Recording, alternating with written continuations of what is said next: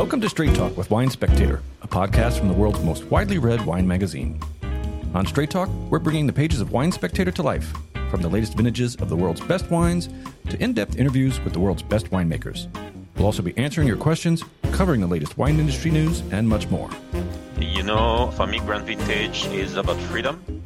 It's about telling the story of the year, so I always start from scratch with no preconceived idea or no blend to reproduce. So it's really the taste of the wines that tell me if I want to go more for one style or the other one. I'm James Molesworth, Senior Editor and Special Projects Director for Wine Spectator, and in this episode of Straight Talk, we're highlighting Wine Spectator's December 15th, 2023 issue. Our cover story is on Bernard Arnault, the man behind many of the brands we associate with the pinnacle of luxury. From brands like Krug and Dom Perignon and Champagne, to fashion icons Louis Vuitton and Dior, even Tiffany jewelry. We'll be taking a closer look at the man and his wine cellar with Wine Spectator Senior Editor for News Mitch Frank in just a few minutes. But don't look now, it's also the holiday season already, which means it's time for our annual Champagne Report. One of Bernard Arnault's many world-class winemakers, Benoit Gouez of Moet and Chandon, will be joining us a little later, along with our own senior editor, Alison Napius. But let's get this episode rolling. And joining me, as always, is our podcast director, Rob Taylor. Hello, James. Thank you for letting me pull you away from the tasting room this week. You've been going full throttle in there. Yeah. How many wines did you taste today? I lost count after the third flight, but we did the Beaujolais Nouveau this morning because that just landed. So we did a tasting of about 8 or 9 wines, and that'll be up on our website, immediamente, as we say. Went from that into Bordeaux. I'm in the throes of my 2021 Bordeaux tastings in bottle. That's a tricky vintage, and it is playing out as a tricky tasting. The wines they're having a little difficulty in the tasting room these days, so we're going to sort through all that. We've got a couple hundred wines to get through. We're going to taste that over the next few weeks. And then I finished off with some port, of course. We have the 2021 ports that have just been released, and I've also done a 20 years after recap on the 2003s, because that's the best time to start drinking port is about 20 years after. So a lot going on in the tasting room today, and I'm glad it's almost Friday. Gonna say, you've had a long day. Yeah. So, James, this is our penultimate episode to season 1 of Straight Talk with Wine Spectator, hosted by James Molesworth. We've got our big season finale episode counting down Wine Spectator's top 10 wines of 2023 coming up in a few weeks. The big reveal just happened live on CNBC with Bruce Sanderson, and the full top 100 list is now up on winespectator.com. That's free content, by the way. You don't need to be a subscriber or a website member to access our top 100 wines of the year, or the podcast, for that matter. But we'll have a whole half hour to get nostalgic with our beloved Bruce soon enough. We're going to be talking a lot about bubbles today, and I will remind our listeners to go back and check out episode 3 of the podcast when we talked about everything from Cristal to grower champagne to how to understand a sparkling wine label. But before we talk about bubbles, we've got a big cover story to talk about. That's right, and for that, we're going to bring back our old pal, Mitch Frank. Welcome back, Mitch. Hey, guys. Good to be back. James, any leftover port, you're welcome to send down south to my office. Just remember to always pass it to the left. So, Bernard Arnault is the subject of our December 15th cover story, and he's probably not a household name to most Americans, but for several months this year, he was the richest person on Earth, richer than Elon Musk and Jeff Bezos. Since then, Musk has regained the crown, thanks to Tesla stock, but Arnault is definitely the world's wealthiest vintner, worth roughly $188 billion. Now, that wealth comes from his role as CEO of LVMH. He's built it into the most successful luxury company in the world, with $86.9 billion in revenues last year. More than 196,000 employees in 81 countries work for him, and his 75 brands include fashion icons like Louis Vuitton, Christian Dior, Pucci, Loro Piana, Fendi, Marc Jacobs. There's also watches like Tag Heuer, jewelers, Bulgari, and Tiffany & Co., as well as perfumes, cosmetics, retail stores, hotels, and a yacht builder for good measure. Wow. So amid all those fashion brands, though, where does the wine side fit in? Well, let me ask you, did you buy any champagne last year? Maybe a little. Well, if you bought a bottle of champagne in the U.S. last year, there's a 70% chance that LVMH made it. Their brands include Veuve Clicquot, Dom Perignon, Krug, Mercier, Moet and Chandon, Ruinart, and Armand de Brignac. The non-bubbly part of the portfolio includes Bordeaux greats Chateau Cheval Blanc and Chateau de Cam, Burgundy's Domaine de Lambray, Napa's Joseph Phelps and Colgan Cellars, as well as top names in Spain, New Zealand, Argentina, China, and 3 Provence rosé wineries, including Chateau d'Esclans, which is best known for making Whispering Angel. So, to cut to the chase, all told, LVMH sold 3 million cases of wine in America in 2021. Wine and spirits make up about 10% of company revenues. Not as much as fashion or luggage, but it's a lot of wine. It is a lot of wine. Now, Arnault is known for his history dealing with fashion brands and building them up. He had Christian Dior before he started LVMH. But I guess from the wine side of things, what does he know about wine, and does he drink the stuff? Well, he knows that his favorite is Cheval Blanc. Sources tell me Arnault is not a big drinker. He enjoys a glass with dinner. He's known for eating light, exercising regularly. But he does appreciate wine and has collected Bordeaux for decades. And Cheval Blanc, which he bought with his longtime friend Albert Frère in 1998, is definitely his favorite. Okay. What's more important for listeners is what Arnault thinks about wine as a luxury product. He believes that the luxury business is about creating desire. Yes, we can enjoy wine with dinner for under $10 a bottle, but what makes a wine worth more? To him, it's about quality, heritage, and innovation, the quality of the special terroir and a well-managed winery. Arnault also likes to stress that many of his brands date back centuries. Domaine de Lambray was established in 1365. So the idea is that anybody opening a bottle of Veuve Clicquot or walking into Tiffany's feels that they are sharing in a glorious tradition. That's the heritage part. In terms of innovation, well, he's also constantly looking for ways to improve the wine, and he gives his winemakers a great deal of freedom to pursue that. Okay, but I've always said wine is a long game. It takes 10 years to kind of learn your vineyard, another 10 to learn the wine. It's hard to innovate with something that has essentially been done the same way for thousands of years. Stomp on grapes, turn it into wine. So where's the innovation part in that? You're right about that. The big difference is that innovation in wine moves a lot slower. But that can be one of its strengths. Arnault says that wine's virtue is it is a lot more steady. Fashion brands can become very trendy one day and flame out a season later. Arnault likes to say that he's pretty sure Dom Perignon will still be opened and still be celebrated a century from now. Well, that sounds like a clever hedging of bets there to work with wine and its steadiness. Now, luxury hasn't flamed out lately, but companies such as LVMH are facing some headwinds these days, right? After some pretty good years there for a while. Yes, earnings are down for several luxury firms this year, including LVMH. In the 2 years after the pandemic, consumers who weathered it okay were splurging a bit. Now things have started to slow. LVMH was particularly hit in the U.S. in the last 3 quarters by declining sales of Hennessy Cognac. So it will be interesting to see how Arnault handles the next few years. And Monsieur Arnault is not getting any younger, Mitch. Along the lines of the recent hit TV series, what's the succession plan at LVMH? Yeah, the succession question is on everybody's lips. Arnault is 74, and LVMH conveniently just raised the mandatory retirement age for their CEOs from 75 to 80. So it looks like he's not quite ready to hand over anything just yet. Arnault does have 5 children, all of whom work for one of the firm's brands, and he does have his stock set up so that they will maintain control of the company when he is gone. Is he grooming one of them as a potential successor? There are more than a few people watching to see what happens there. Interestingly enough, Alexandre, one of his sons who is working at Tiffany's, is supposed to be the biggest wine lover in the family. Several sources told me that he is a big collector of Burgundies and really knows his stuff. Well, that's a pretty good primer on Monsieur Arnault, his family, and his very impressive luxury goods company. We've got the full story in the December 15th, 2023 issue that you penned, Mitch, so thanks for that. And thanks for coming in here to get us all set up on champagne and luxury. Anytime. Good seeing you both. Thanks, Mitch.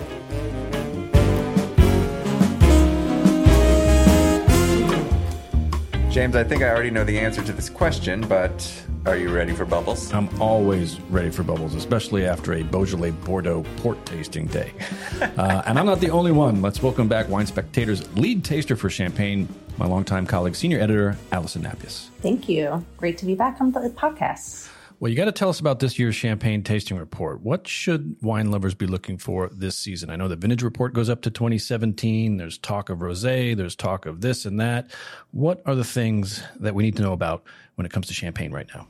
Well, the first thing is that we're coming off of 2 years of super high demand, and probably consumers remember this from the last holiday season and the year before. Going out trying to find something specific might have been a little bit more challenging. What we've seen this year is that to kind of, let's say, balance that demand or make a change in it, a lot of people have increased prices. And at this point, I think consumers have said they've kind of had enough. And maybe for some of those bigger names that you know, Veuve Clicquot, Moet and Chandon, even some of the medium-sized houses like Krug, Ruinart, you're going to be able to find those wines, Louis Roeder or Cristal, et cetera. Whereas maybe last year that might be harder. What's really tough in the market right now is to find the grower producers. These are producers who own their own vineyards and make entirely from those vineyards. And they're always a smaller production amount to begin with. And those seem to be even hotter than ever. So, you know, you're going to find great champagne no matter what. But if you have something specific from a grower producer or even from one of the houses, you want to make sure you get that in stock in time. So the big houses have wrinkled out their supply chain issues, and they're getting their wines back into the market as Americans are voraciously drinking up the bubbles. It's the smaller producers that are now becoming even harder to find. Yeah, I mean, I think that the supply chain issues were primarily in 2021 and then early 22. Through last holiday season, it was more just about demand, people still just really wanting that champagne. And now that the prices have increased on some of those, people are maybe looking at some alternatives. And I think that we might see some discounting for the holiday season, not a ton, but maybe they'll come back to a little bit more palatable pricing for some of that. And yeah, those small grower champagnes are tough to find in the marketplace. And you've got an interview for us. Tell us who your interview subject was. Well, I had the chef de cave from Moet and Chandon, Benoit Gouez. He's been with the house for more than 20 years and always has really interesting things to say, a great perspective. You know, Moet and Chandon works with so many growers in the Champagne region. So between their own vineyards that they own and the growers that they have access to, they're looking at more vineyard acreage than anybody else in Champagne. So it's really kind of this global perspective. Yeah, and that broad perspective is really what we want to hear about from one of the big names in Champagne. So, Allison, thanks for your interview with Benoit Gouez, and let's get to some of those highlights now. Benoit, thank you for joining Wine Spectator on Straight Talk today. Welcome. Hello, Alison. How are you doing? Benoit, when we sat down to talk about 2015 earlier this year, you called the vintage the year of the awakening. What did you mean by that? I mean that in 2015, for the very first time, we've been fully aware of the impact of global warming on our grapes, and I would say prepared enough to work such grapes to turn them into classic champagne. And what type of conditions did you see in 2015? What sort of extremes? It's been quite dramatic. In fact, it's been the driest spring ever in Champagne, minus 61% of rain from March to August. And then it's been the warmest summer since 1961. So a combination of drought in the spring and heat wave in the summer. So if you say that this was the first year that you're fully aware of the impact of climate change, you know, we all hear about the weather conditions and all of these extremes, as you're mentioning. But what does that mean for the wines, for the grape growing and for the resulting wines? On one hand, it means a lot of flavors, a lot of sugar, a lot of richness in a way, a lower acidity than usual, but that can be compensated by your work around the tannins, around the phenolics, in order to bring to, let's say, to work some bitters in order to associate with the acidity to generate freshness. That was the challenge. Yes, we've been talking about this kind of pleasing bitterness that we see. So can you explain a little bit about, you said, working with the tannins and the phenolics. So explain for people about the grape skins, how we have those, and how we see this bitterness in the finished wines. I think first, the only way to appreciate the potential for bitterness is really to taste the grapes. We have no analysis telling us what's the right level or what's the right quality of the tannin. So it's really a question of tasting the grapes in order to pick the grapes at the optimum time when the tannins are not green anymore, not harsh anymore, but turn into something like a grapefruit sensation that translate into the juice, into that new sensation of freshness that we have in 2015. Right. So kind of working along with the acidity, even if the acidity is a little bit lower, when you have this kind of grapefruit peel or citrus peel quality, the perception of freshness is still there and is still, you know, a nice balance in the wine. Yeah. So it's in the grapes. And then second, there are questions around the process, especially how to let some oxidations happen in order to remove, let's say, the harsh tannins to keep only the noble tannins that give that nice sensation of grapefruit. And of course, in Champagne, the classic blend is Chardonnay, Pinot Noir, and Pinot Meunier. So in 2015, which grape or grapes did very well, and which of them were more challenging in 2015? I would say the three grape varieties did pretty well. Maybe the Chardonnay has been a little bit more affected by the drought in the spring, because drought in the spring means less nitrogen in the grapes, and yeast needs nitrogen to ferment properly. And if the nitrogen is too low, it will develop some reductive characters, and the Chardonnay is more sensitive to that. So let's say Chardonnay has been a little bit more affected, but nevertheless, the overall quality was more than good enough to produce a great vintage. And I think you told me that perhaps because of this quality with the Chardonnay, you had a lower percentage of Chardonnay in the 2015 Grand Vintage. Is that correct? Yes, even if we don't have any recipe, Right. for me, Grand Vintage is about freedom. It's about telling the story of the year. So I always start from scratch with no preconceived idea or no blend to reproduce. So it's really the taste of the wines that tell me if I want to go more for one style or the other one. And yes, in this case, I found that the black grapes, Pinot Noir and Meunier, were slightly above Chardonnay in quality for first time since a long time. And so was 2015 a vintage that has helped you learn how to deal with these warmer vintages, more drought, this sort of thing, as we see more and more of them each year?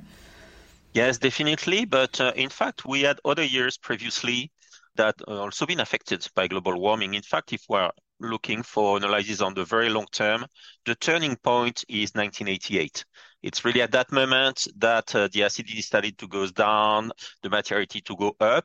And since then, we can name 1999, but also 2003, but also 2006 as 3 other years that maybe we didn't perceive it as that much affected by global warming, because back in 1999, nobody was speaking about global warming. But nevertheless, we have some memories of these years. We still have the wines as Grand Vintage collections. We have started to learn. But in 2015, yes, we were fully conscious, and hopefully we've been ready, because since then, many years have reproduced the same profile.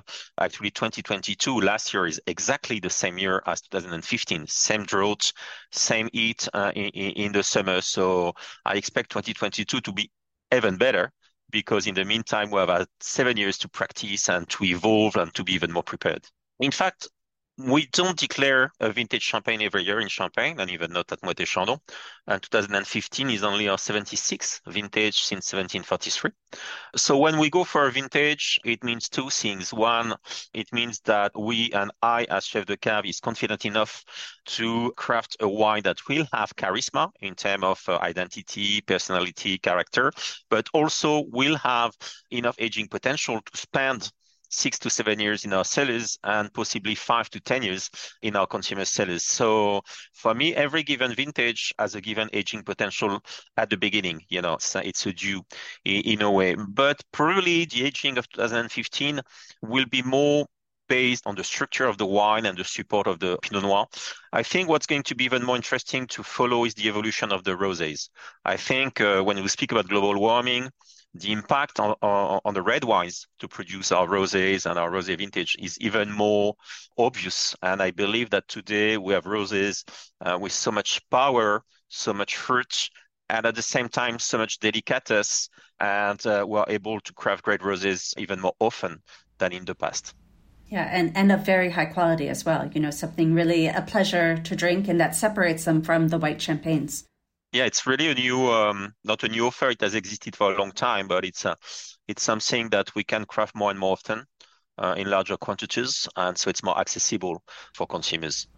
And that's actually something that Moët & Chandon really invested in. You've been making rosé champagne for many, many years, for decades. In fact, when I started at Moët & Chandon 26 harvest ago, rosé in Champagne was only 2-3% of the production for Champagne, but also for Moët & Chandon. And since then, we have invested a lot in the vineyards, in the way we work, the vineyards for the red wines, in technical facilities, in winemaker skills. And progressively, rosé in Champagne has become about 10% of the production. And at Moët & Chandon, it's at least 20%. So we have really invested in the category, and we have taken a very clear leadership in the rosé category with 4 different qualities at Moët & Chandon, Rosé Impérial non-vintage brut being the most classic, a vintage rosé that we have had for a long time.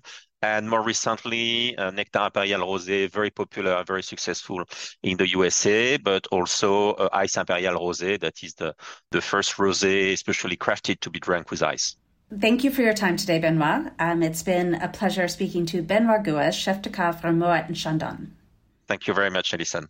So, Alison, that bit about the rising amount of rosé, both in terms of production and consumption, is interesting. What are you finding in terms of rosé in the U.S. market these days? Well, I mean, I've always kind of looked at it, or my perspective in the last 10 years or so as I've been covering champagne is you take rosé, which has been incredibly hot, and you take sparkling wine, which has been incredibly hot. Put them together, like it was a surefire thing with rosé from Champagne. In the last decade, we've seen exports to the U.S. double.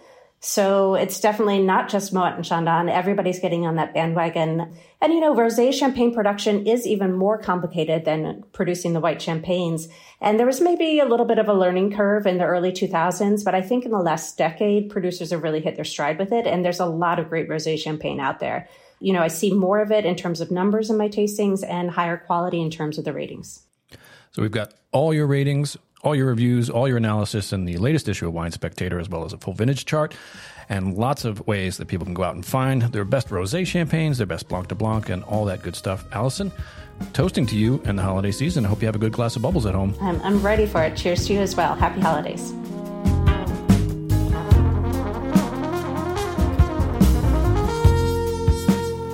Well, Rob, I'm sorry, but this is the part where I get to go find a glass of champagne and you go to the doctor. Gee, thanks. You're welcome. Talk to you soon. See you later. Paging Dr. Vinny. Paging Dr. Vinny. Code Rouge in the podcast studio. Welcome back to Dr. Vinny's office, where our wise and mysterious advice columnist, Dr. Vinny, answers all your questions. Hello, Dr. Vinny. Hey, Rob, and happy holidays. Oh, happy holidays to you as well. And I'm glad you brought that up. First, because it's the holidays, and the holidays are the best. But especially because the holidays are a super time for sparkling wine. So we're answering some very bubbly questions today. Woohoo! I love talking about bubbles, almost as much as I like drinking bubbles. Well, before we get into today's questions, I will remind everyone that they can go back to episode 3 to hear Dr. Vinny explain sparkling wine's sweetness categories like brut and extra dry and zero dosage, as well as what we mean when we talk about grower champagnes. So those are not what we'll be talking about today. No, the last thing we want to do, Rob, is become repetitive. Although, we should repeat sparkling wine every holiday, shouldn't we? Oh my gosh, yes, but there's so much to talk about on the topic, so we're going to be okay. I have a new sparkling wine label question for you today. Some of the bottles have vintages on them. A lot of them don't. Explain, please.